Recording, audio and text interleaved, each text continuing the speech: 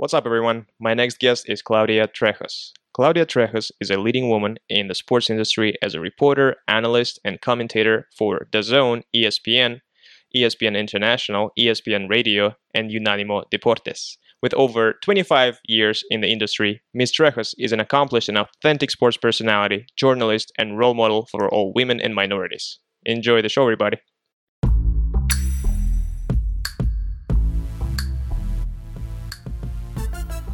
Claudia Trejos, how's it going? Doing very well. It's easy. How are you?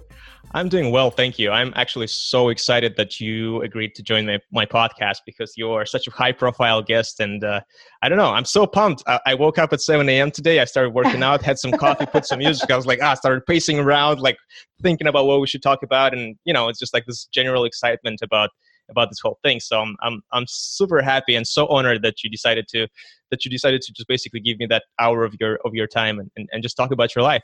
And I'm flattered. I'm flattered. Since the day I met you back in the day in Madison Square Garden, I figured this kid's going places. Wow, that's such a nice thing to say. Thank you so much.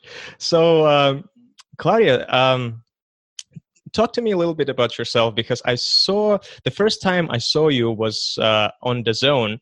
I downloaded the app and, started watching the fights, and I saw that you were interviewing the fighters. You're just going, how do you say it? Like in between the fights, you're interviewing and you're giving your commentary as well. And I was like, wow, who is this lady? She has so much energy.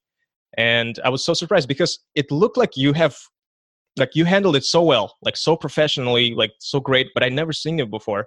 And that's why I started, to be like, wow, like started looking you up, and I had a chance to work with you in June as well. So I just wanted to ask you about that. Well, that's a very deep and interesting question. And it's, how much time do we have? We have all the time. So the reason why you hadn't seen me is because most of my career has been in the Hispanic media. But I did the transition to what we call the general market or Anglo back in 1998, when I went from Hispanic Independent Network, which was KWHY, was part of later on Telemundo, when I became part of KTLA. Back in the day, it was not cool to be Hispanic. At least of all Hispanic speaking English, it was almost unacceptable. So that transition proved to be character building. Needless to say, you learn a lot about yourself, and you learn about the role that you play in the society. And as time progressed, and I then later on became part of Network Telemundo, again in Spanish, then I transitioned into ESPN, which opened the other door to work for both networks, English and Spanish. And later then I was part of the team that launched UDN, which is the 24-hour sports network for Univision. And then I became part of ESPN again. Like I've had a relationship with everybody. Right. But your generation, which of course is more related to the digital platform, gets to see me for the first time on DAZN. Why? Because it's digital and it goes across the world, and it hits a completely different demographics. It's from 18 to 35. And I've been in the business for 30 years. So most of your generation has never seen me because platforms, that's it. The difference and I've been blessed enough that I've had a chance to go from regular standard TV to HD to radio, and now to digital. Right. And I just want to clarify, I don't think like people my generation haven't seen you. I think it's just me personally, because I don't speak Spanish, and that's why I haven't seen you. But I saw the videos on YouTube of you, like on ESPN and Deportes and Univision, and it has so many views. So I mean, obviously you're famous. It's just like if I could speak Spanish as fluently, that wouldn't be the problem for me. But yeah, how did you know that you would like to be in the media? Was it more of like, how did you try this first? So like, do you decide I'd like to be on the radio or I'd like to be on TV? Was this sort of like a weird coincidence that you became in the media? How did that happen? Very much a weird coincidence. Back in 1990, when I first landed in Los Angeles, I had a completely different plan. I was hoping to make it into medical school and become a doctor. And as time progressed, I had to make a living. So I was offered an opportunity to work as a grip. At the time, it was called Prime Ticket, a very small network that as time progressed, it became what we all know now as Fox. What is a grip? But grip. Oh, well, a grip is that one person that's behind the cameraman carrying the cables. Oh, wow. Okay. Because you don't want them to trip. So I was usually that person dressed in black behind the cameraman, making sure the cables are rolled. And we usually take care of, there's a setup for live events. You got to make sure the cameras are white balance, the pedestals are nice and sturdy. So, when a cameraman is operating them, they're not going like, what is going on? So you started your career as holding a cable behind the cameraman. Yes. That's crazy. How I started back in the day when the Forum was like the place to go. Lakers were still playing at the Forum. The Kings were still playing at the Forum. And we had something called Wednesday Night Fights. So, and that's how I got acquainted. I always loved boxing. So for me, it was a great opportunity because I had a real job in the mornings. Then in the afternoons, I would go to school. Then at night, I would be working on TV. But I was, watching Laker games. Then I would go to Chavez Ravine and do the Dodger games.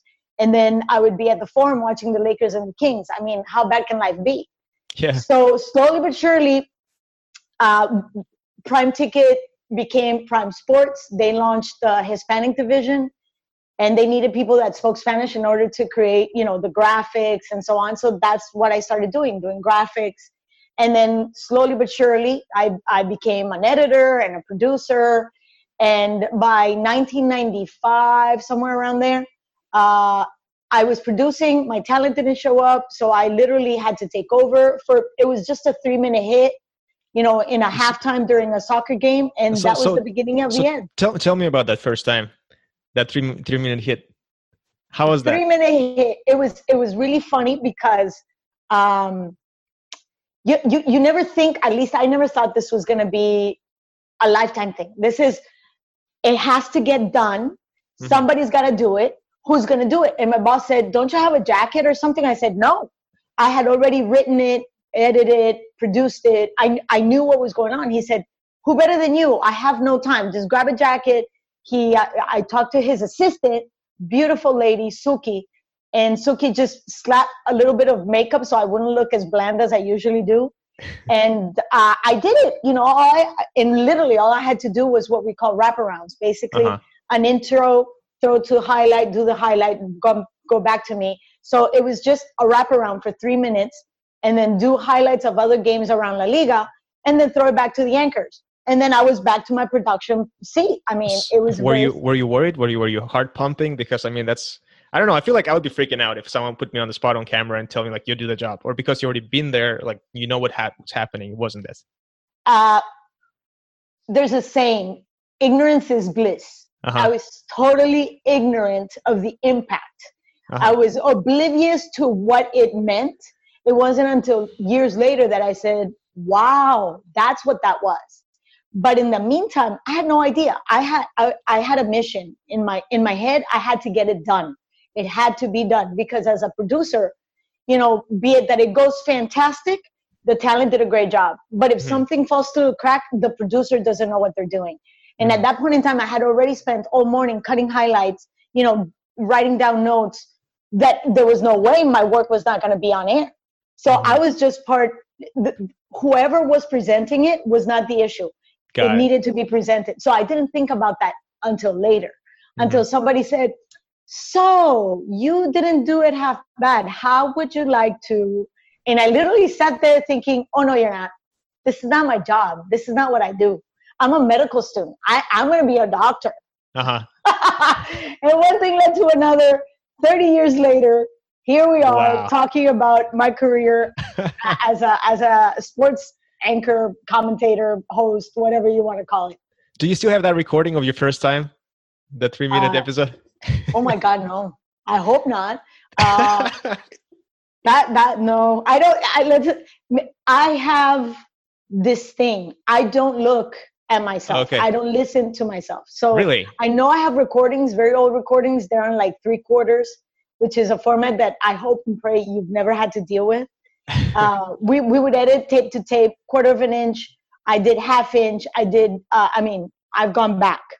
So no, I hope not. Plus, it would be detrimental to my health to see the quality of my job and then the quality of the video. Oh, it'd be horrendous. Horrible. No, it's so weird to see videos like prior to 2012. Well, the whole HD like took over 2011. Before that, it's just like, oh my God, did we really spend all much time living and watching this sort of quality TV where it's just not HD and it just ultimately looks like it's 70s or something? Well, yeah, it was. I mean, and that's why I like I said, I feel so blessed because I've gone reel to reel. I've edited reel to reel. Mm-hmm. And then from editing that, going to nonlinear, it was just phenomenal. As a producer, I'm like, oh my God, this is great. There's no crash edit. We don't have to pre-black. We don't have to do anything. Like my office literally is my laptop. Mm-hmm. That's so funny because like I would look at you on TV, right? And I would think like, oh, like, she is a reporter, she reports and, commentates and all of that. But it's so funny because, and it's not the first time I'm experiencing that with other people, but there's so much technical knowledge behind that and that you possess as well. And that you are you need to decide on that and you need to sort of be a tech at the same time as you are just, a personality, a talent on TV. And I feel like not a lot of people know about that. Well, you want to make sure that people don't know that. Oh yeah? Because I think the magic of TV is to make it look simple. If people were to understand what all goes into a TV production, the magic would be lost. And the truth is, that crew that's behind any person, any event is so good. Yeah. They make it look so easy. People think, oh, they just turn the lights and the show goes on. That is fantastic. That's 90% of the magic. So the easier it looks, the better the job it is. The better the job has been done. Yeah. That's awesome. So, that totally makes sense. Yes. And so at what point do you like, all right, I'm just going to, did you drop out from school, by the way, or did you finish it? Oh, yeah. No. I dropped out. You dropped it. So at what point you're like, all right, screw it. I'm just going to do TV from now on. How long did it take from your first time being on TV to where like, okay, this is going to be my career? The way I saw it as my career, it took about 4 years. Uh-huh. I always took it as a part-time job. But in the meantime, there was a crucial point in 1997. I don't know if you know, I'm Colombian, born and raised. Oh, I didn't know that. Cool. Yeah, born and raised in Cali, Colombia. And unfortunately, my mother my mother and my dad were helping me out to go to school and support myself. And obviously I supported as much as I could. But as a student, the expenses are outrageous. Oh, yeah. I went to school in California as well. I know how expensive it is. It's very, very expensive. And so in 1997, my mom was kidnapped. So at that point in time, the family's finances went down the drain. And due to the risky situation that we were living back home, my sister was living with me and her son, my nephew. So I had to make a decision. Either I let this boat sink or I put my big girl panties on and I move on. Now, becoming a doctor was always a dream, but it was just that. I had a reality that I had to deal with right then and there, and it was to support my sister and my nephew, support myself. And I was given an opportunity to make decent living, doing something that came easy to me, thank God, or that the opportunity presented to me. So I had to make that decision, and I did. And I never looked back. I don't regret it. Now, do I read a lot of medical journals? Yes. Oh. Do I keep abreast with a lot of the, especially, like in sports medicine? Yes. I love it. It's very interesting to me and it baffles me. And my respects out to all those men and women that work so hard at keeping us healthy, especially in this moment with the pandemic. Absolutely. Because it's a lifetime learning experience. But the one thing that I did learn throughout this process was that as much as I love it and as much as I research it and stuff, I have a hard time dealing with other people's pain. I have a hard time handling for example, I don't understand how the doctors and nurses work. 36 hours straight, and they can't have a bad day at the office. Right. It's first, you're putting yourself at risk, you're putting other people at risk, and a mistake is somebody else's life. So God is very wise, because I have very bad days at the office. I take things to heart. Like all of us, yeah. Yes. So, I don't think I could have done that for the rest of my life. So God was wise. He put me in a position that I had to make a decision, and I did, and I'm perfectly comfortable with it.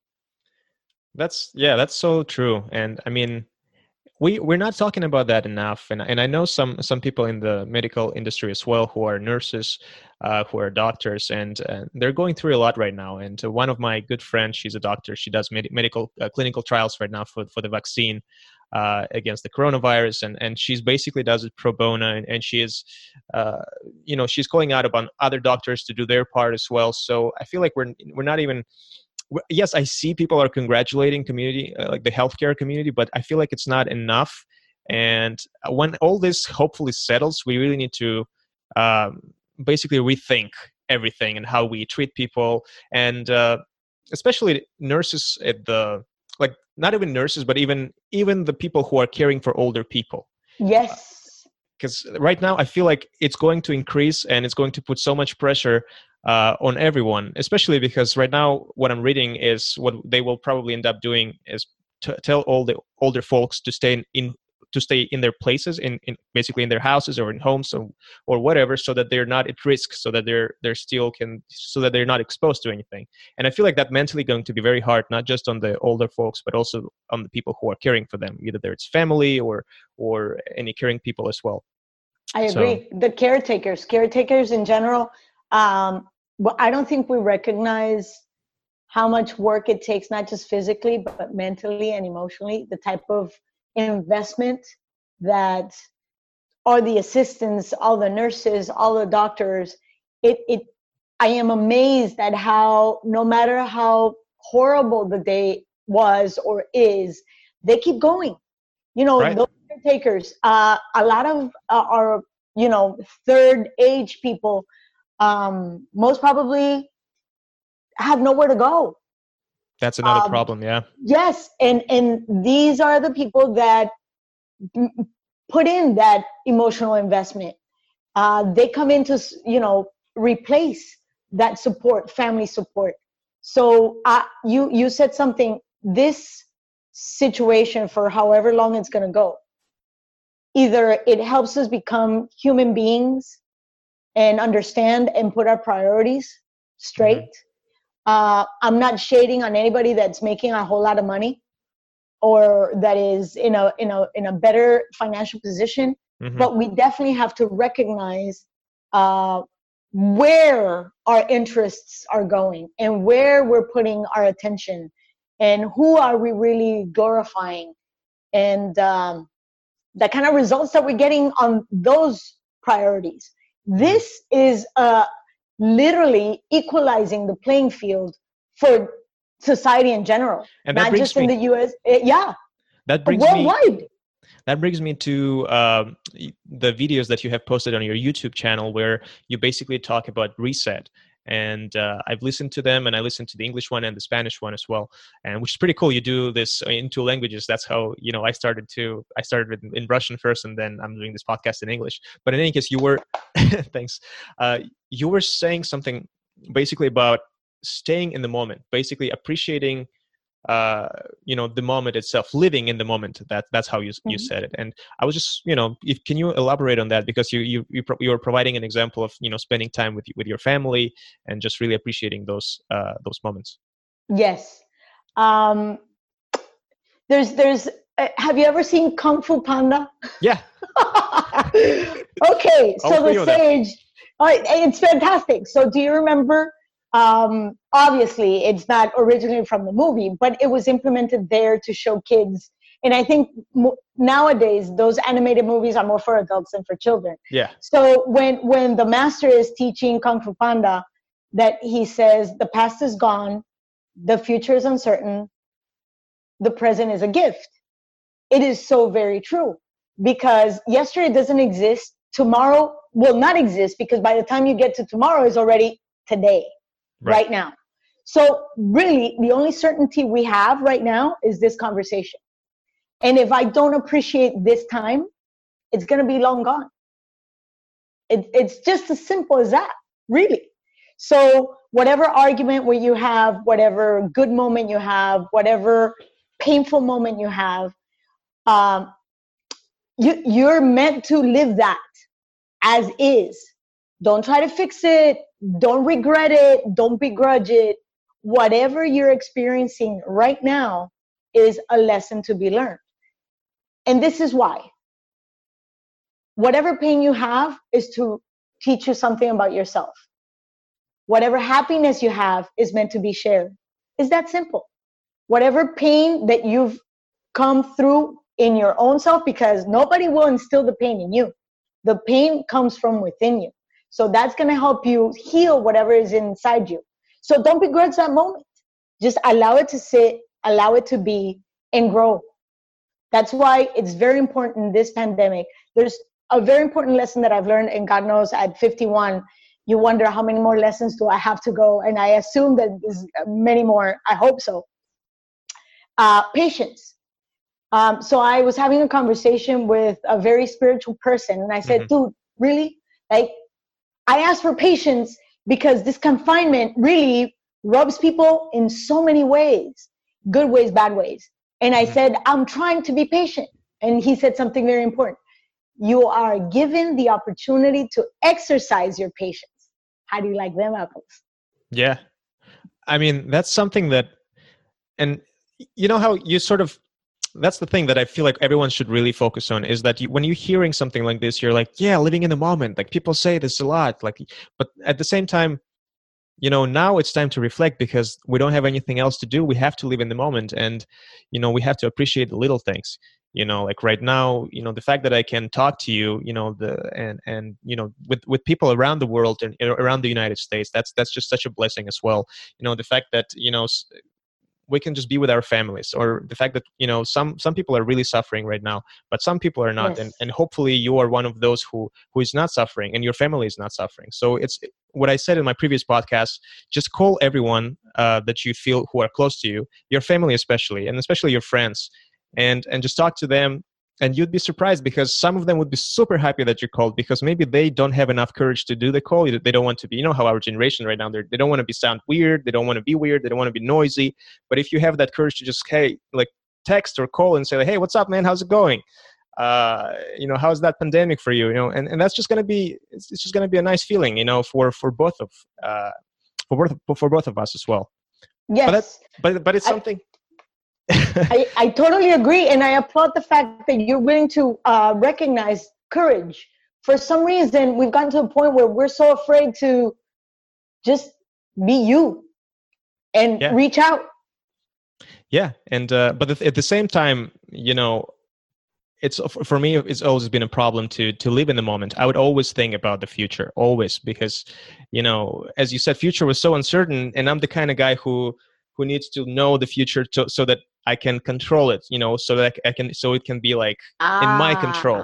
And because I don't know what the future is, especially if I'm on the verge of some sort of a move, that's where I'm always freaking out, and I want to make sure that, you know, it's just like my thoughts are occupied with that, and I'm not happy, and I'm not being in the moment, you know, and I'm not appreciating what I have so far. But what, you know, the funniest part is, then I look back and I was like, damn, I had such a good life. You know, I was living in such a good place, and I had all these people around me, and all I done is thinking about the future. So it's definitely something to consider right now, to seriously think about.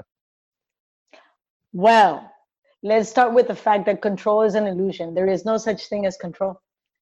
We're living it right now. True.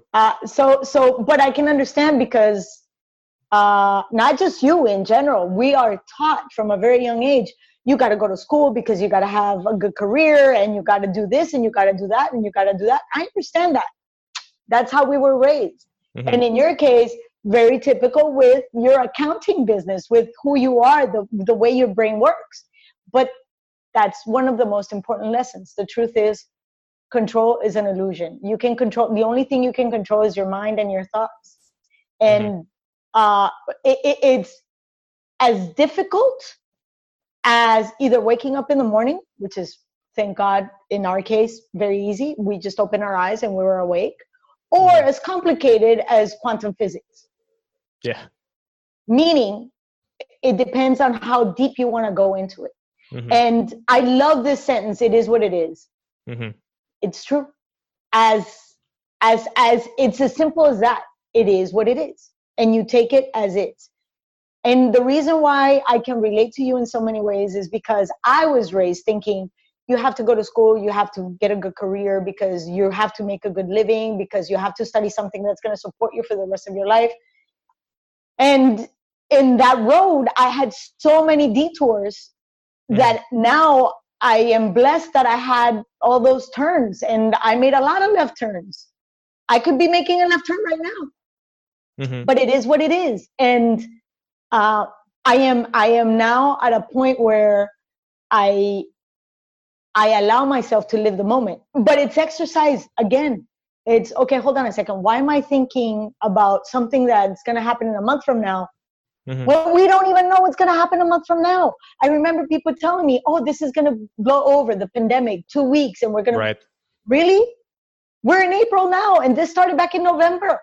And now they're saying, the lockdown is going to be until the end of May, and who knows what's going to happen then. So again, control is just an illusion. And the only thing we can do is hope and pray that we can wake up, open our eyes, and say, hey, good morning. Yeah. Absolutely. And be thankful for it. Absolutely. And that's what I'm hearing lately, is that more and more people are paying attention to things like relaxation, mindfulness, and meditation. Do you meditate, by the way? Yes. Every morning. How do you meditate? Because here's what I think about meditation, right? Well, like the stereotype, you need to sit in the lotus position and close your eyes and hum something and just like make sure that make sure that your mind is closed. But then I'm kind of trying to look into it, and I'm listening to other people who are basically, business people, very stressful jobs. They're like, no, meditation is not it's not necessarily you sitting down and trying to not think about something. I think I just listened to audiobook by Bob Iger. He's the CEO of Disney, and he said that I know Bob Iger. You know him personally? Well, of course, he's my ESPN. boss. Right. Yes. Right. Oh, that's so cool. Yeah, just read his book. Super cool, super inspiring. And he said that he meditates. I don't know word for word. But he said, like, when he's at the gym and he's running, that's when his thoughts are free. Like that's it's his own personal time, and for his mind, it's his personal space when he's not occupied with all the outside thoughts. Well, I'm not as transcendental as that. But this my philosophy might be a little basic, because I'm not like the deepest person into meditation. But the way I see it is, we exercise our body on a regular basis. We go to school. We keep abreast of everything. And then we have resting periods. We sleep, we drink, we eat, we give our bodies and our muscles rest periods. If you think about it, your brain never stops, not even when you're sleeping. So I do it for about 15 minutes every morning. And my exercise is to put my brain or my thoughts in zero, neutral, and just allow thoughts to come in and go out without analyzing them until I can just focus on something just for a couple of seconds, couple of minutes, because I'm not that adept at it. But it gives me clarity. It allows me to have that me. There's nothing else, just breathing. And I do guided meditations, and then literally I just go through YouTube and I just pick whatever I feel like I want to do that morning. Oh, okay. Just press play and then just follow whatever the guidance they give you. Exactly. Every night I do another one, which is a 5-minute meditation, which is by Wayne Dyer. And it's a gratitude and mindfulness meditation. But it's 5 minutes. That's all it is. And in many ways, religion has allowed you to do that by the repetitive sense and rhythm that goes with, for example, the rosary for the Catholics, where I don't know how that goes, but it's like you focus so much on the prayer that your mind just goes to a completely different place and just shuts down whatever worries, whatever concerns you have. You focus on that. So that's literally, like the hum sum, which is what you're talking about, which is used by Deepak Chopra on a regular basis. What it does for me, in my very humble, ignorant point of view, it just allows my brain to ease and stop the flow of thoughts. There's an interesting theory that thoughts are energy, and I find that to be true. So the more energy you put into your thoughts, the more you materialize those thoughts. So in order to rewind the tape and just allow you to be right here for that very small space of moment is just that 5 minutes worth of meditation. Right. And I think they also call it, like, when you're trying to materialize your thoughts. So it's materialization or visualization, right? Something along those lines. Yes. Yeah, that's pretty cool. Yeah, I feel like that's what we're gonna do soon, because otherwise I don't think how the world can handle the whole pandemic crisis, because I don't know, more and more, the more time we sit at home, the more time we need to like figure out how to live with ourselves. Yes, you just said it, because it's the most important lesson. You have to learn to live with yourself, because nothing else is sure. Just your existence. That's the only thing you are sure of from the day you're born. Oh, that and taxes, but you know that because you're an accountant. Yeah, the tax man. So let's go back to your career for a second. And I just, because you know, once, so we kind of stopped where you became like a full-time employee. It became your full-time job, but then, you've achieved more and more success. You were on TV, you were on ESPN and Univision. And as you said, you were jumping like from one network to another, which is amazing. I feel like that's such an exciting, thing. Like, I feel like your life has so many interesting stories, but I mean, for this particular podcast, we can only hear one. But I was just wondering, but at the same time, you are in the sports industry, and you have like a lot of attention was paid to combat sports, to boxing. And I know for a fact that, boxing is a very male dominated sport. And I was just wondering, like, for you as a woman, how was that? Because I'm assuming it's still, you experienced some pressure just by being a female in the industry. But can you expand a little bit on that? And what was your experience? What is your experience? My experience has been interesting, with many ups, many lows, many highs, many sad moments. But I think what kept me going from day one is the fact that I love what I do. And it didn't matter, from the criticism to the prejudice to the male chauvinist, misogynist attitude that I sometimes encounter. There's one thing that I do have, and that I make effort on a regular basis, is be kind and not take it personal. I can't say that I've never burst out in like rage, but then I have to reel it back because it's counterproductive. Many times I've been labeled as either somebody taught me, or my dad used to tell me, or I have a boyfriend that teaches me about boxing, or I slept my way through boxing. Everything that comes with being a woman in the world of sports, in the world of TV.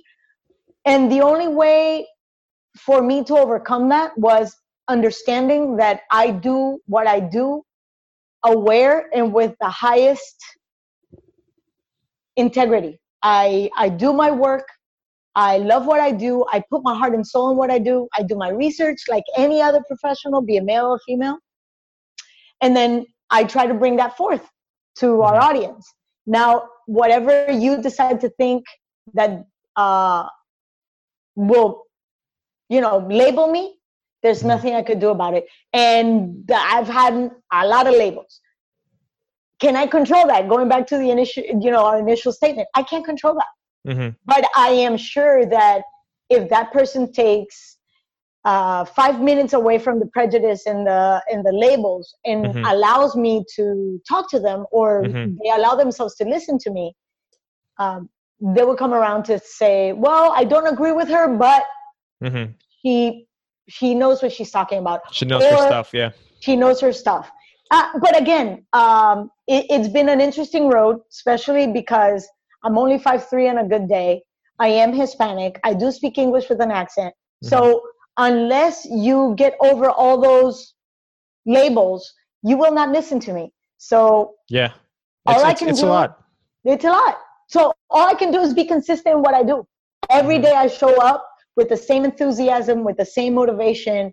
I love doing what I do. I love the fighters. I also do the NBA. I've done everything. I've done NASCAR. I've done the Olympics. I've done Pan Am Games, and I have the utmost respect for people in general. And I think that the minute that we understand that athletes are human and that they have good days and bad days at the office like anybody, that's my job, to show these superhuman people that are out there with phenomenal attributes and talents, and bring them down to our audience and make them understand, bridge the gap. That's what I do. And I feel that boxers in general have a bad label across the board. And the sport itself has really bad backgrounds and prejudice, obviously. So my intent is to show the human side of all these people that we see out there, be it in a basketball court, be it in a ring, be it in a football field. But that's my job, and I do it with the utmost love and respect. And that's great, and really, it just shows you so much how many hoops do female reporters or professionals in this industry needs to jump through to actually be taken seriously in comparison to men. And I mean, that's just ridiculous. And I feel like, I don't know, do you think the situation is improving right now with the whole, with the Me Too movement and just the realization and the second wave of feminism? Do you think it's easier for women to advance in this career, or is still? I see you're shaking your head. So no, I mean, there's more of us that are paving. We're working really hard at paving the way for the younger generation, but the younger generation is facing exactly the same obstacles and limitations. I think as long as we have, as long as we still refer to our society as male-dominated society, as long as we keep thinking of a CEO as a male, and it's almost like subconsciously the way our society moves. I don't think anybody moves in that direction aware of it, because I think you ask anybody who their favorite person in their lives are, and everybody will say my mom, in one way or another, because we support, because we're friends, because we're breadwinners. We fit in so many different pigeonholes, if you want to call them, in so many positions, but for some reason we still define society as male dominated.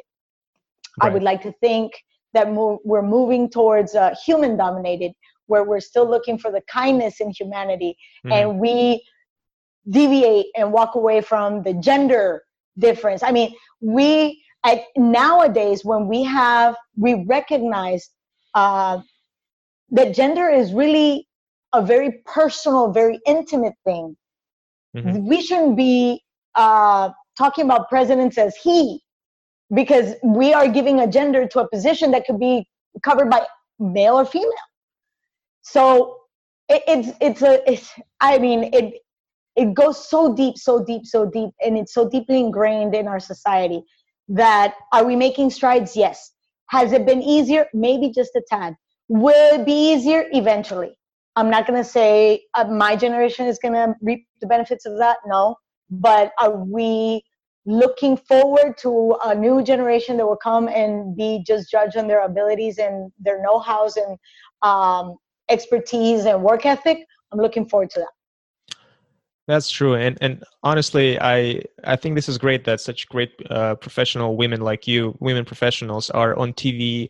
I would like to believe that you are an example to maybe some young girl who wants to be on TV as well, who wants to be a professional, and she sees you, doing your job, doing it so outstandingly, knowing your stuff, as you said. It's just, I think that's a great example, and you can be a great lead for that, a mentor, I would say. I would hope so. I'm starting with my daughter, and God knows that has been a challenge. But and moreover, in order for there to be that synergy between mentor and mentee, the mentee or the student has to be ready for the professor to show up. Mm-hmm. And more I see young ladies understanding that this is an opportunity too. They can do it too, because for many years, women did not see this as a possibility. Mm-hmm. So at least if the biggest stride is the fact that, like you said, there's more and more ladies going into communications and journalism and, the platforms, different platforms, social media, that see sports as, I like sports. I like it too. And I understand it, and I'm willing to impart my own opinion and knowledge, but it's looked upon as a possibility. Whereas years ago, what? No way. Yeah. No way. Exactly. That's great. Well, let's talk about your current, basically. Let's talk about DAZN, because right now we all see you on DAZN so much, and it's something that was a sort of a transition for you as well. Well, first of all, it is now sort of an English-speaking medium for you. Yes. Is that because I was doing some research, and I was trying to find some videos prior where you would speak English, and you only were on the Spanish-speaking media. And is DAZN your first English-speaking job? No, DAZN is not my first English-speaking job. Back in 19... Which sounds kind of weird. I'm sorry if I didn't phrase it well. No, that's okay. I understood. Yeah. No, my first English-speaking gig was back in 1998 at KTLA. I was the weekend sports anchor. Uh-huh. And then as I went to ESPN, they would allow me to do English reports, here and there. And then where else? Well, as I worked with Telemundo, because Telemundo and NBC are one, I would translate for Telemundo, for NBC, covering the Olympics. Mm-hmm. What else? I've done First Take in English. I've done a few sports centers in English, and but this would be the one position after KTLA that requires me to only speak English, which is funny. It's very complicated, especially when we have the translations from Spanish to English, because as you know, most fighters and trainers and promoters, and they know me, and they know what I've been doing for the last 30 years. So they find it so odd that I have a translator. I've seen you. Yeah, sometimes you would actually just translate for them yourself while you're asking them questions. Yes. But DAZN allows me to just keep my position as a reporter and not be the translator. Which, thank you, DAZN. But it's not a burden to me. But it's very bizarre for me, because I've done it back and forth for years. Like I've formulated the question in English, then I translate it, then I translate back. But I understand that it's time consuming. I mean, there's so much production behind it that obviously they feel more comfortable having somebody just doing it right then and there off mic, like you do it for me all the time. But that was difficult. That was really difficult, because a lot of times we use local translators, and perhaps they're not very well acquainted with the boxing jargon. So that's the worst. When the translators don't understand because in boxing there's always a context. There's always the future and the past, and like what's happening and what's currently happening, and then there's all these names. And what I've been told personally is that if you're a translator and you don't know boxing, that's like the worst. Yes, it is. And I feel for these people. I feel for these very kind people that are put in a very precarious position, because they're expected to not only know both languages, but also know the third language, which is boxing. Yeah. And it's not a regular translation. It's an interpretation, which is different. So, and of course, time is of the essence. So you're like, in my head, I'm going like, I have 2 seconds to get this answer, so I can throw back to my anchors. Right. But this is the first time that I honestly have to be put in a position where the Hispanic fighters, trainers and managers, they look at me like, what are you doing? Like, it is what it is. It is what it is. Yes, it is what it is. But I relish the moment. I enjoy it. I thank all my producers, John Mack, Matt Miller, that they're constantly hounding. No, don't do it. So I was thinking about basically inviting a Russian speaker boxer on my podcast and trying to like curtail this content for English speaking audience. And I was thinking, how should I do this? Because I can translate at the same time. And I was thinking maybe I should ask them a question in Russian and then quickly ask the same thing in English so that the audience understands.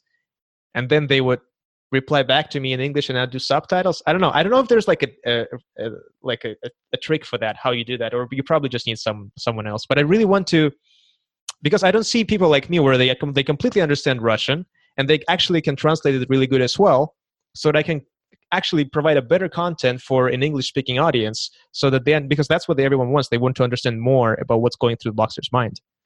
I don't know. Well, I think it's a fantastic idea. Mm-hmm. The normal transition would be you asking the question in English, quickly asking the question in Russian, mm-hmm. and then allowing him to answer. Don't translate the answer, subtitle it, and continue. Mm-hmm. If you have the opportunity to edit. Mm-hmm. If you don't, then you translate, but make it as brief as possible and make the interview short. Mm-hmm. If not, it's just going to be lost too in much. translation. It'd be too much. But it's a brilliant idea. Now, if you're going to edit it, then just ask your question in English, mm-hmm. and go straight to his answer or her answer, and subtitle it. Yeah.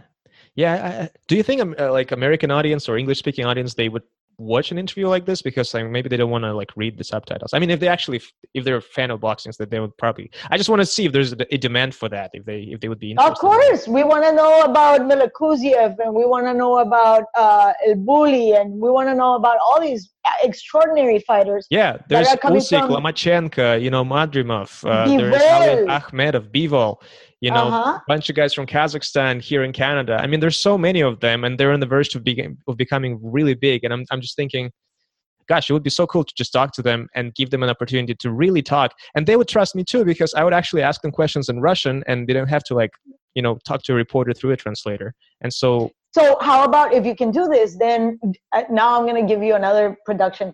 So yes, just have the conversation with him, mm-hmm. and then off camera, without the interview, you formulate the questions in English, and then you edit the answers. Right.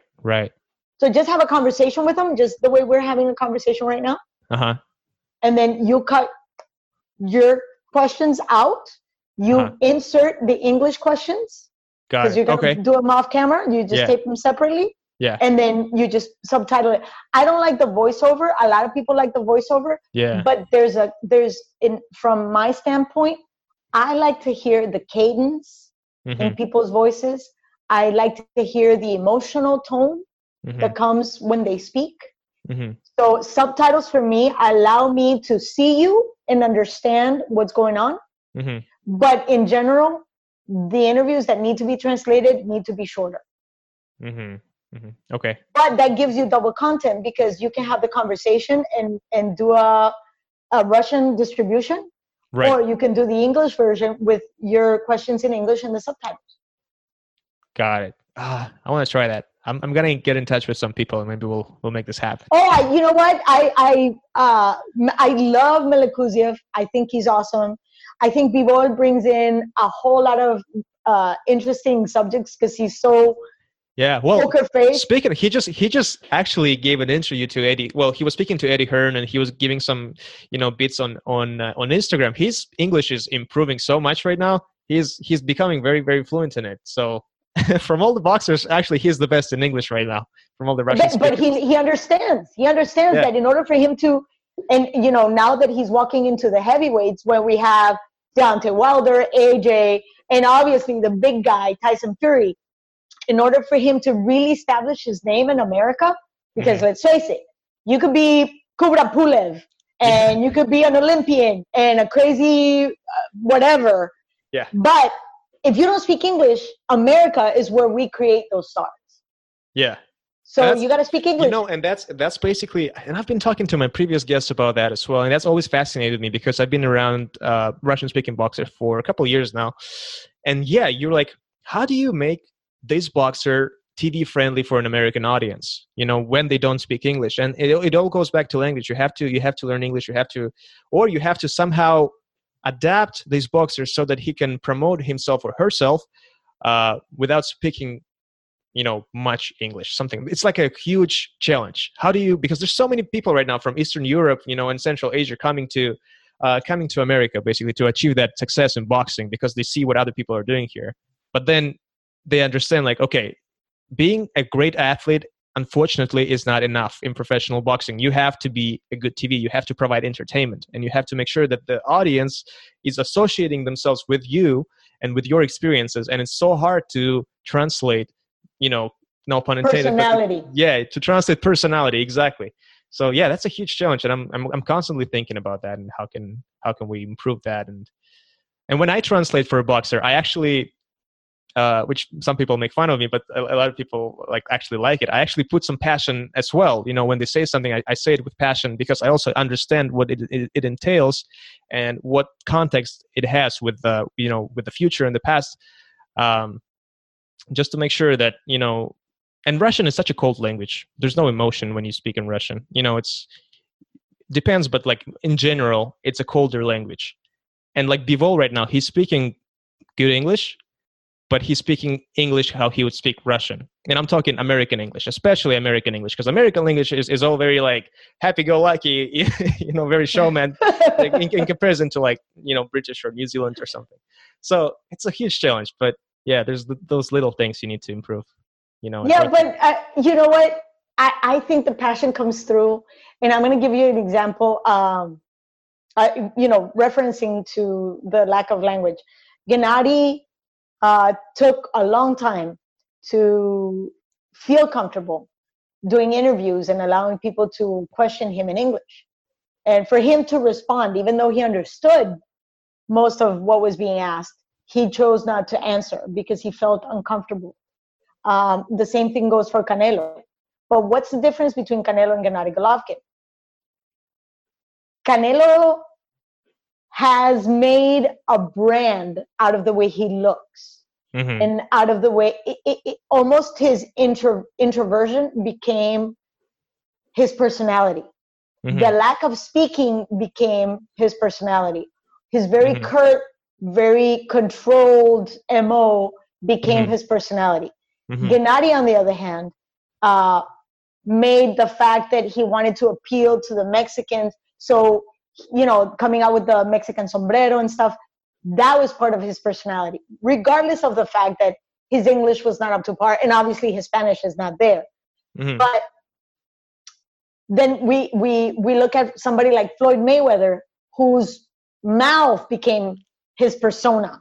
Right. His trash talking became his persona. And then we have the complete opposite, which is Tyson Fury. Tyson Fury is all about personality, even though he can. I love how Tyson Fury does it. How he provides the showmanship. It's just so incredible. I love it. And his Instagram live videos, just so cool. Extraordinary. But we come around these people once in 100. Yeah. We haven't had that since Floyd. And before Floyd, it took a long time. Those stars, I don't think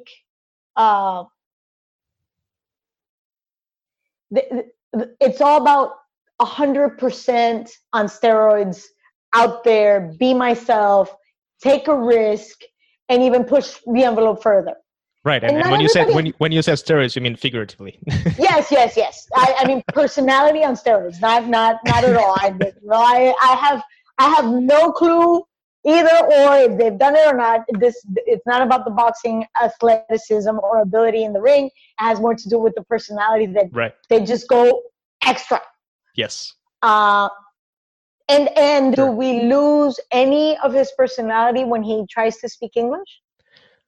Of course. And And it's like with everyone, when you're trying to convey something and it's not in your language, you're pretty much relying, if especially there's two things, right? Once you're trying to speak in the language that is not your own, and you are not fluent in this, so that you can actually express your emotions or your thoughts. That's one thing. And of course, you usually you would not be able to completely convey what you're trying to say, what you're thinking. And another thing is, if you're with a translator, you have to really rely on the way the translator says certain things. So either way, whether it's him or any other boxer, whenever you say something like this, it's never 100%. But there's bits and pieces that you can gather. But overall, But one thing I've encountered is that Americans in general are very, in general, mm-hmm. are very accommodating to foreigners in general. Yes, I agree completely. Yes, I've encountered other countries that are not that forgiving, that if you don't speak their language, they're not very accommodating. I think America, for the most part, on my personal experience, are very grateful to the fact that we as foreigners try to speak their language, and are very forgiving if we make grammar mistakes, in general. I mean, there's other people that might not agree, they mm-hmm. feel a bit offended, but mm-hmm. in general, and I've experienced that with particularly Mexican fighters who mm-hmm. try to speak English, mm-hmm. and even the reporters, as they're questioning, would help them get to the point that they're trying to make, as they're, stumbling and fumbling with words. So I think that's why America is a great breeding ground for any fighter, no matter where they're coming from. Mm-hmm. This is the breeding ground of huge stars because of that. We're willing to follow the narrative that a translator is going to give us, follow mm-hmm. the soundbite, and maybe we begrudge now as a reporter, we might begrudge the translator because in my case, I want to feel the personality, like you said. Yeah. And you're one of those few people that would say things with the emotion that comes and we lose it because of the lack of understanding of their language. So that gap, you are one of those few people that are willing to, bridge it. So thank you. Thanks. I don't know how we made this podcast about me now, but I appreciate that. And yes, I completely agree that America is very, they're like a loving country in terms of they're forgiving. They love to hear, you do mistakes, and that's what I actually said so many times to different boxers, like, yo, like, just say it, man. Like, don't worry about it. Just say it with a mistake. But a lot of, not even Russian boxers, but like foreign boxers, they're always very cautious because, again, not everyone is so forgiving about language. Like I know in France, for example, everyone is like, oh, you don't speak French well or something like that. But yeah, I was thinking about them, but I chose not to say it because they're overzealous about their language. It is a beautiful language, and beautiful, yeah. And you know what? Going back to personalities and stigmas, I've encountered many Japanese fighters that do speak English, but because they don't feel they speak it 100%, they will not speak it. They will rather have a translator no matter what. Perfectionists, yeah. Yes, very much so. And yet, whenever you have a Japanese term and you use it, and like basic thank you or excuse me, and they're so grateful that you're willing to expose yourself, but they're not.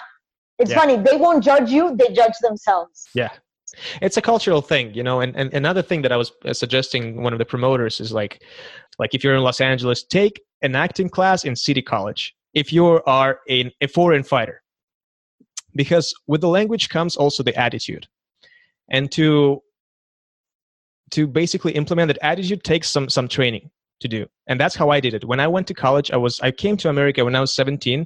I spoke English, but I wasn't, fluent in it. I had to adjust. So I had to actually take language classes when I came to the United States. And the one thing that really helped me out, besides just taking language classes, is taking an acting class, because they will really sort of shake you out. They shake you out of that, cultural language barrier where you're just being like very like bumbling, like boo boo boo boo boo boo boo boo. This is how we do in Russia. This is how we speak. but that's when when I saw Dmitry Bivol speaking in English, I was like, wow, he's so amazing. Like he learned English so well in such a short time, but he still had that Russian enunciation. And I was like, if someone could just like, hey, like get some, it takes exercises, right? You scream, like you yell out loud, you yell in the room, you know, getting out of your shell, like, basically get that freedom, right? And that's how you basically develop that confidence when you speak. And especially because you do it in America, you're surrounded by Americans, your teacher is American, you know, or, you know, they speak American English is what I'm saying. That's kind of gets you more confidence because you now can understand like, hey, I can actually, you know, be very confident, open my mouth and just like yell, you know, because that's how American English is. It's just that loudness and confidence. And that's how I basically learned it through that acting class, to be more confident in the way I speak. And I feel like a lot of boxers just need to take one class to just get out of that shell, or maybe like get some sort of a tutor or something to get that confidence with the language as well. So that it's not only, you know, fluent English, but it's also like exciting English. I totally agree. And the reason why I laugh is because I remember I was 17 and I was living in Switzerland, and I learned how to speak German and French. Oh, cool. And I speak, and I speak obviously English and Spanish. And a friend of mine, a very dear friend, she says, it's funny because you speak French and German and English. You speak all your languages in Spanish. and for, you know, I was 17. So I said, hold on a second. What do you mean? She goes, you are just as animated in French, in German, in English as you are in Spanish. It's like, it doesn't matter what you speak. You speak all your languages in Spanish. You know, it's funny. It's getting like, as you said, and I'll be honest with you, that's why I like to listen to you on DAZN, because you have that energy, you know, that Latin influence. And then I watched some marketologists, you know, marketing people, you know, the best of the best. And this is what they're saying, is that urban Latin culture is something that is, people still don't realize it right now, but on our market right now, it's growing so huge, and people are just, you know, craving for that content, for that influence, you know, that mixed with English. You know, we see it in like the popularity of Bad Bunny right now, that their music, or like Cardi B does that influence as well with Puerto Rico. It's just like, we love it. It's fun. It's nice, you know. And I've spent I'm from, like, I spent a lot of time in California, and I was surrounded by, you know, a lot of Mexican people. You know, I lived with a Mexican family for I think 6 years, and you know, a lot of my friends are Mexican, and it's just like, it's just that culture of just nice attitude and getting together, and the family and the barbecue, and just like those jokes and being loud. I feel like that's something that's picking up really quickly in culture right now in the United States. So it's funny that you say that, because I've been hearing this since 1996. Again, at the time it wasn't very popular to be Hispanic, but I am glad to see that. I am very happy to be part of a culture that's very embracing. Hispanics in general, everybody's family. We have a saying, where 2 people eat, you can have 8. You just add more water to the soup. You know, everybody fits in one bed, because that's how we were raised. You know, it's like, we're all for one and one for all. Right. It's very embracing. The Hispanic culture is happy, is faithful. Well, yeah, loyal. We're friends till death do us part. Everybody is, if you're not a cousin, you're a cousin to a cousin, so that makes you cousin anyway. I love my people. My people, we are happy, we are giving, we are hardworking, and I think that's a great reflection of humanity. We try to be kind, we try to be fair. I mean, but like in everything, we have our downs and we have our faults. We're loud, but in a good way. Yeah. You know, being in Canada right now, I really miss that culture, you know, especially the Mexican culture, because, you know, it's just, it's with the food, with the music, you know, just with basically the attitude and the people. That's something that Canada is lacking in that sense. Like they lack that party attitude, you know, that positivity. And I mean, I love Canada. It's great, but that's something that I miss from California, is that Latin culture. Yeah, but you guys have a lot of Italians and Greeks and Yeah, and Portuguese people. Yeah. yes, we're all cut with the same. When I say Latins, Yeah. I'm literally speaking the Latin root, because when you look at the Portuguese, at the Italians, at the Greeks, we all party just as hard, and we're just, it's. I know. It's just for me. It's a sentimental value. Oh, okay. because I just miss California. You just miss California. That's what it is. Yeah. So Claudia, let's talk about DAZN. Tell me how that came about, and were you excited to be there? And DAZN is something new. I mean, they've been around for a while on the international scale, but they came to America, to the American market, I think in 2017. They did their announcements. How was that for you, and how did they approach you about your role? I was fortunate enough to work with a gentleman by the name of Jason Bowers. I worked with him at Showtime. I helped him do a few interviews, among them a great interview with Miguel Cotto, because of, again, Hispanic descent. Miguel really enjoys speaking English, even though he speaks English, but we lose something in the translation.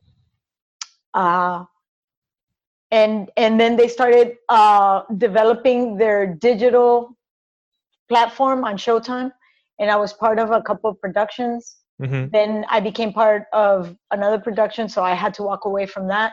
But Jason and I kept in contact for years, and then when he was given the opportunity to take over DAZN and start developing the property itself, he approached me because, again, he needed somebody that could get interviews, could field produce, and basically do both interviews and the field production. And I obviously I have the background plus the boxing background, and I started doing Canelo. And because I've been around for so long and I've known Canelo for the last 16 years, it was easy for me to walk into the camp and sit down and have interviews. I did the same with Rocky Fielding and so forth, and Gennady. So one thing led to another. I was also working for ESPN, and I would do something called Golpe a Golpe, which is the coverage of prize fighting, pay-per-view, for HBO at the time and Showtime. And so as I was in one of the fighter meetings, I met two gentlemen that were working in DAZN, and I was looking at the rundown, and I said, well, this fight is not going to go. Don't worry, you're not going to have problems, because I know these fighters, like the undercard was whatever it was. So I just, and then I was talking to Katie about women's boxing and development. And I was literally asked with my boss at ESPN right next to me, so what do you do? I go, I work for him. And I also work for Jason. I was literally having 3 jobs in one same fight. I was doing digital for ESPN. I was doing the Golpe a Golpe for ESPN Spanish, Deportes. And then I was doing the field producing and the interviews. There you go. Diversify your income streams. Exactly. Thank you, accountant. So yeah, I was taking advantage of being in the same place at the same time. And so, and they were baffled by, first of all, my relationship with the fighters. And then... why? Because it was so close? They were like so trusting you? Yes. I have been blessed with the fact that fighters do trust me, and mainly because I respect the fighter. I respect the person behind the fighter. I respect the family, and when you're in that environment, you're privy to a lot of things, and you have to be able to discern the moment that you walk into a fight or you walk into a locker room, or and I try to be very respectful of that. And you command respect as well. Like, I don't know, you have this, you instill this like interesting feeling. You're a cousin or something. You're a friend. I don't know. There's this kind of a trusting thing about you, which I like, because I saw, like, I'm not talking like even like right now that we speak, even though I feel it, but like I saw you live. Like I talked to you. I saw you, talking to other people. There's that. You demand that, you command that respect, but in a good way. You're like, oh, okay, like she knows what she's doing, and I trust her, and you create that weird connection that I really like, and I feel like not a lot of people can do it. Thank you. I work on it. I allow people to come to me, and I open myself up to people, and but there's always that understanding that I'm not going to do it. I'm not going to approach that person unless I have permission, and it's discernment. And it's a very fine line, because to be able to walk into somebody's locker room, like you and I know, and sometimes they're in their underwear, or they're with their wives or their children. They don't want to be filmed, and it's very difficult. It's a very vulnerable position for the fighter, the trainer, the promoter, and you do not want to just barge in. So my job is to be able to do that and make it as simple for them and for my crew. Because when I walk into a locker room, it's not just me. It's the lighting, it's the audio, it's the camera, plus the assistant. I mean, it's 4 or 5 people walking into your space. So you need to be able to discern. And due to that, and that relationship that I've established with a lot of fighters, and the fact that I'm always there, even when I'm not working, I try to go to the fights, and I try to go into the locker rooms, and the gentlemen from the Zone were amazed by the fact that I knew pretty much everybody's record by memory. And now it's kind of starting to falter sometimes. Age, man. So they asked me my job status, my situation, and if I would be interested. And this was not a one-day thing. This was an ongoing thing. And slowly but surely I was brought in. And now I want to think that I know Todd Grisham from ESPN. I know Sergio Mora when he was a fighter, as he was coming through the ranks of TV, and how he became champion. Mora is great. I met him personally. Such a cool dude, and he works so hard. We were talking in the lobby of the hotel, and he would say something, and then he would create some sort of a cool phrase, and he has like a little notepad. He would like write this down, because he does his homework. He's like preparing for like being on camera and speaking, so he'll create some beat on the spot, and he's like, oh, this is good, and he'll like write it down. So I really respected that. I was like, oh, he's really working on this all the time. All the time. His work ethic is unparalleled, and the same goes as he was a fighter. His work ethic was unparalleled, and he is perhaps honest. He wears his heart in his sleeve, and I adore that about him. What you see is what you get, inside the ring, outside the ring, on camera, off camera. This is who you'll meet on a regular basis. And the same goes for Brian Kinney. The same goes for Ruco. I mean, I have a great boxing family, and I can say the same thing about my people at ESPN, and my people at Univision, when Univision used to do boxing, and my people at Telemundo. Boxing in general, we see each other on a regular basis. So the fact that the Zone didn't know who I was, it doesn't offend me. It didn't offend me. And they were like, oh, maybe we should know who you are. I go, I don't know who you are. Why would you know who I am? That's true. Really? No one knew the Zone at all before they actually. No. Yeah. So I never took it personally, and they allowed me to grow into the position. I would like to see my position to, develop at the Zone. And hopefully once we get over this pandemic, we'll have, more times to rumble. Is it different to work for them rather than like them working for like an established network in the United States, such as ESPN or Univision? Because in my mind, I was like, I bet you they have like some sort of a startup feel where they're developing and discovering everything on the go. Or can you like maybe outline some sort of maybe similarities or differences, or maybe it's just like the job, as it is? Well, the advantage that networks like ESPN and specifically Univision is broadcast, ESPN is cable, and then the Zone is digital. So we're looking at 3 completely different animals. True. At the end, it's boxing is boxing is boxing. But Univision it has an advantage because they have almost like a farming system. You start in local, then you go into, when you get the opportunity, you start like expanding your wings, and then you move on to the network. meaning you start as a reporter in the local, then you move on into like the beat writer for whatever, or beat reporter for boxing, NBA, and Major League Baseball, and then slowly but surely you make your way into being an anchor. Then you become a reporter anchor for the network, and then you move on to the network. That would be like the progression. ESPN has a very similar farm system, because though we do have headquarters in Bristol, there's a main office in Los Angeles, there's another one in New York, we have another one in Mexico, and there's another one in Argentina, and smaller bureaus in different countries. So now we're not just looking at the American market, we're looking at a global market. Right.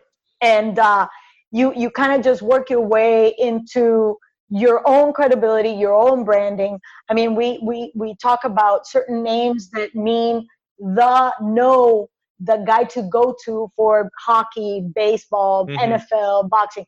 You have those people, and those are honed through the system at ESPN.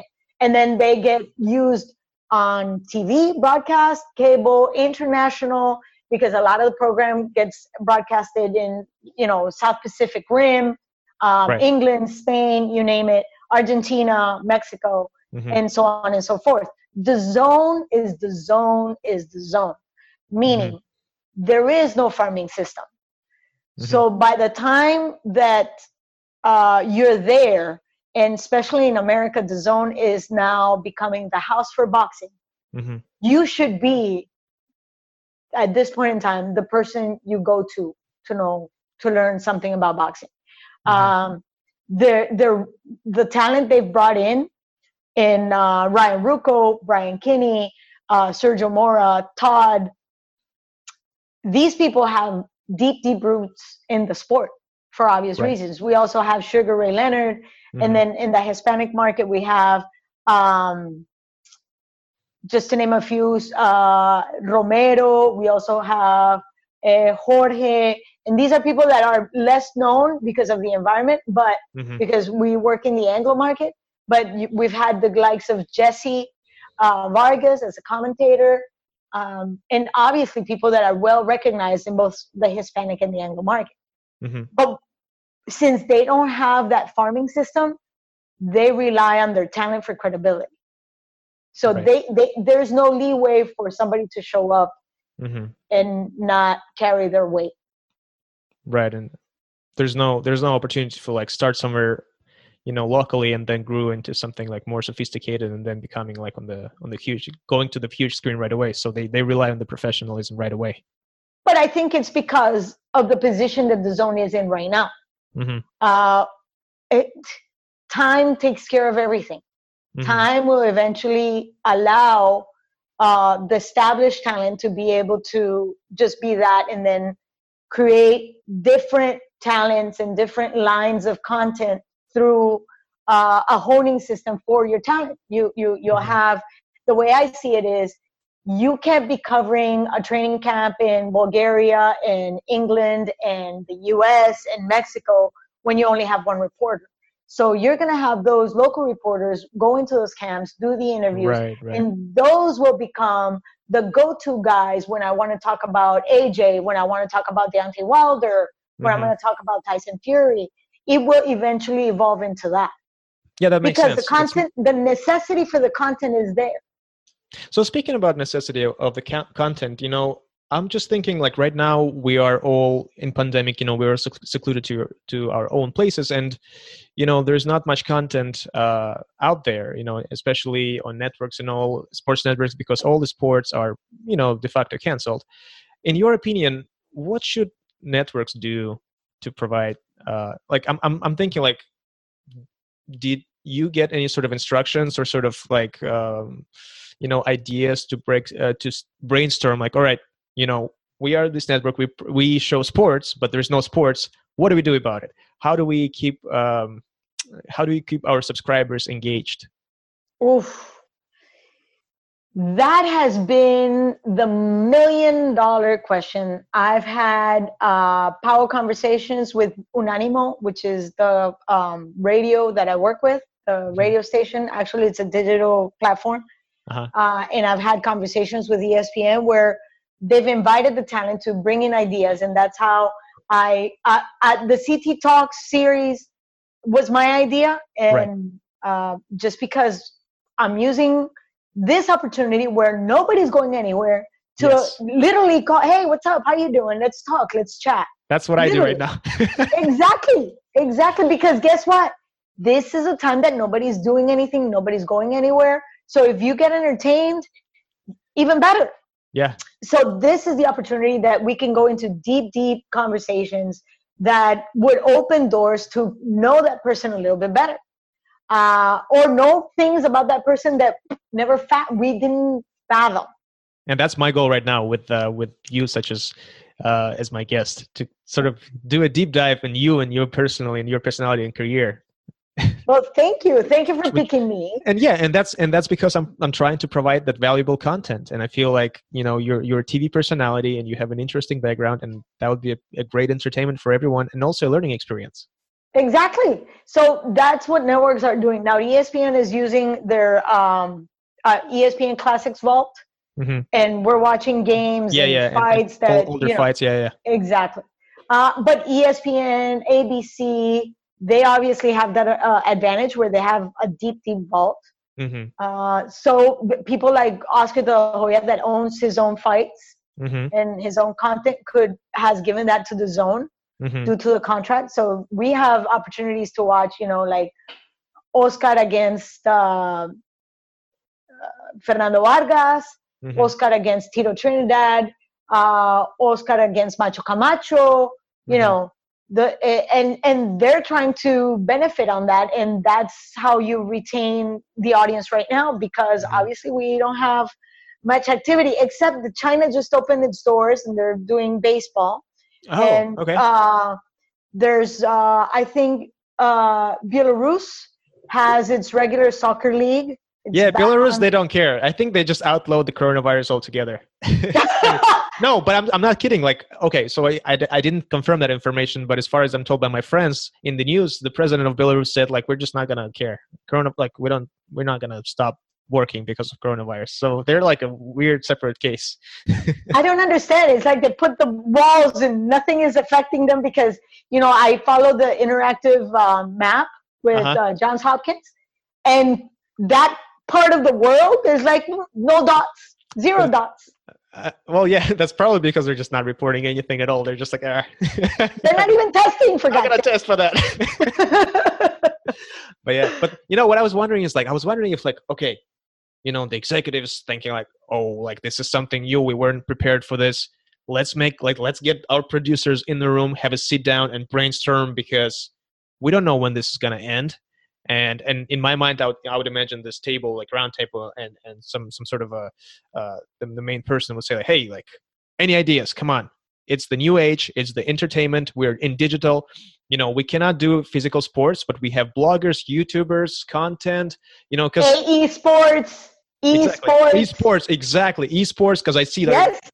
So like all those things, I wonder if like, they're like, okay, like, because it's so uncertain, we have to have a plan for how to keep the viewers engaged and how to keep them watching. Like, I don't know. Do you think because I'm speculating, does that happen at all? Or how does this happen? Of course, except we don't sit in a room anymore. It's all video conference. That's true. So it's like a little Zoom chat. Like Zoom, yes. Yes, literally. At this point in time, I know a lot of executive producers and CPs, what we call coordinating producers, are sitting around trying to figure out where are we, what do we have, and how are we going to make this work to bring it here. So I'm telling you right now, we're delving into esports. The gamers in general, and how do we include our commentators? As a matter of fact, I don't know if you saw the new series where they had, old timers, veterans facing. Is that the EWBSS? Yes. World Boxing Super Series, and there's like you see like Ali versus Tyson. Exactly. Yeah, that was awesome. Exactly. I loved it. I loved it too, and we had commentators doing that. So, so that is an option that people are looking at. My good friend Eric Mays, he works in a company that is developing tournaments.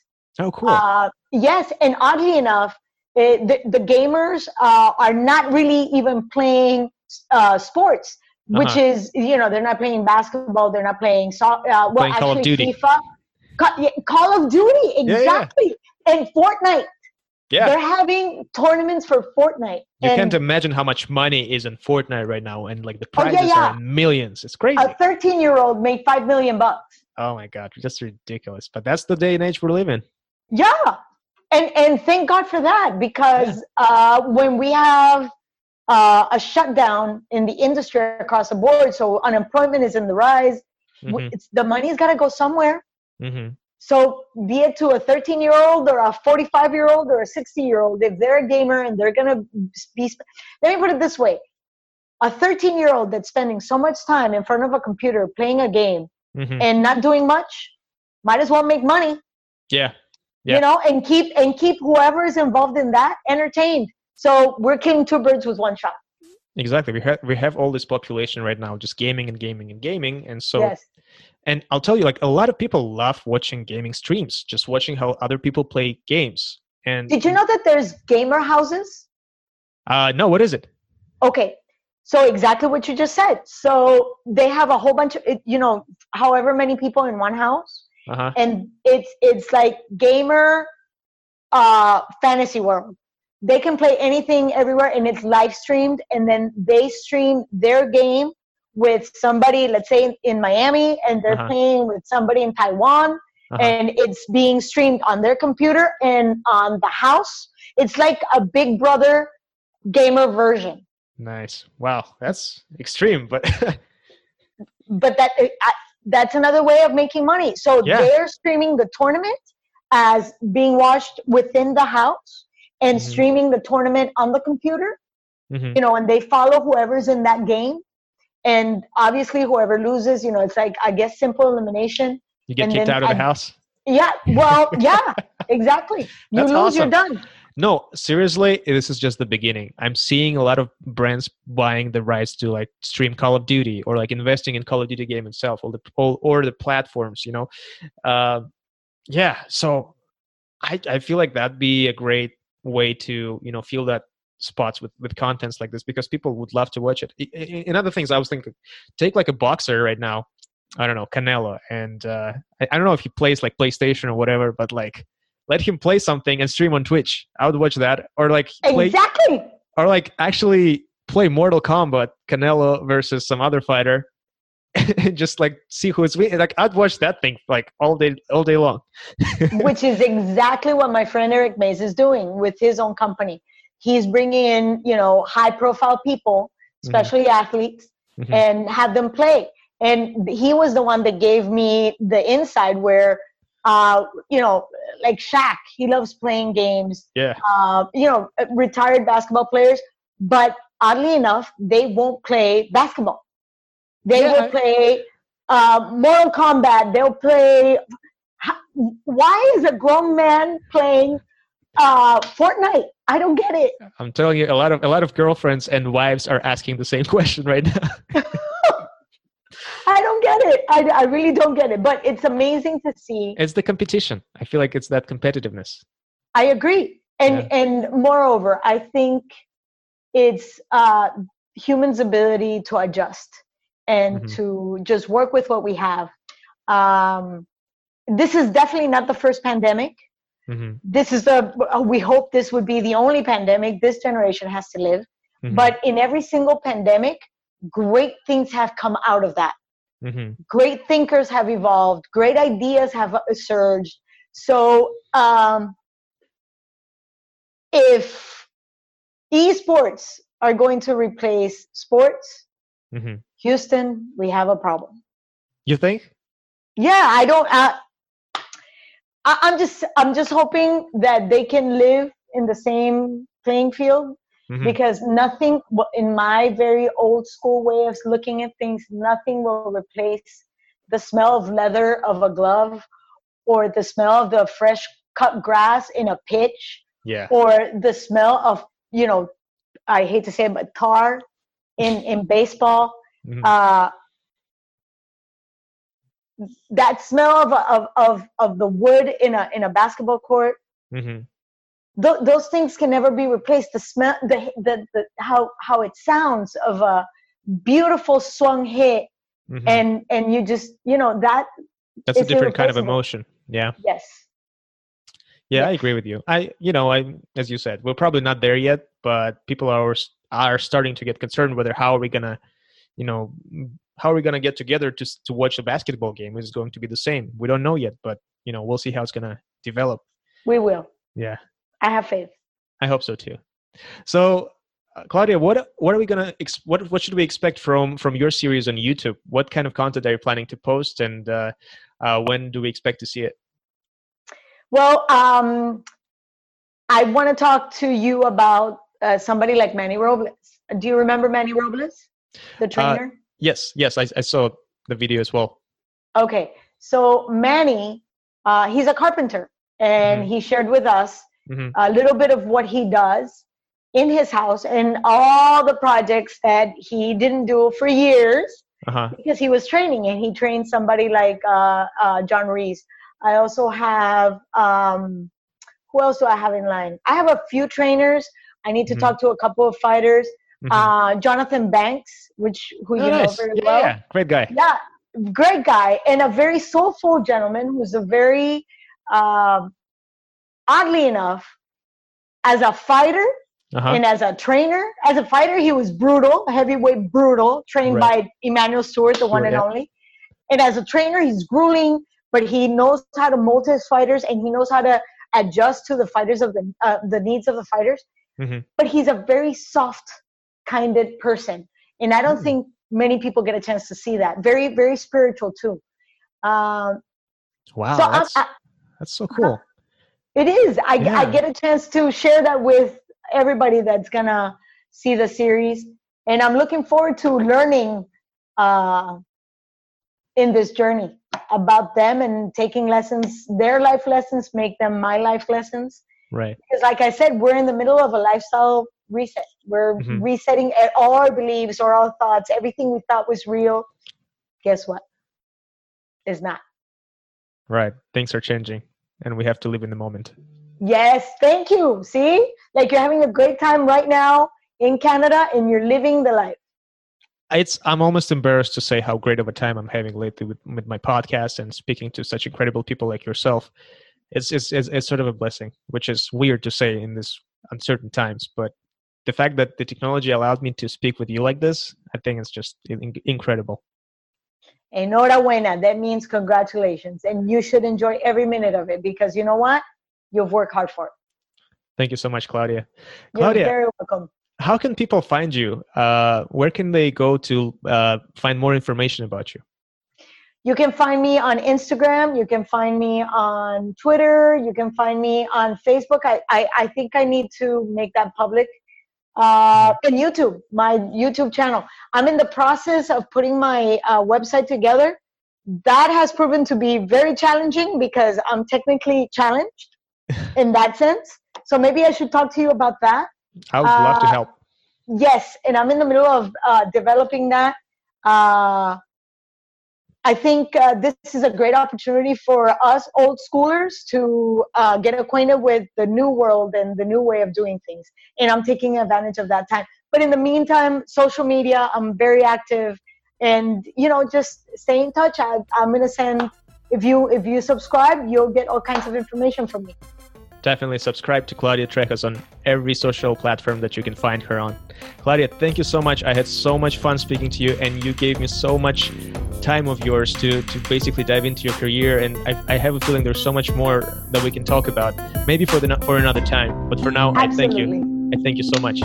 I thank you, and thank you for your time, and stay well, be healthy, and I'll see you on the other side, I promise. See you on the other side.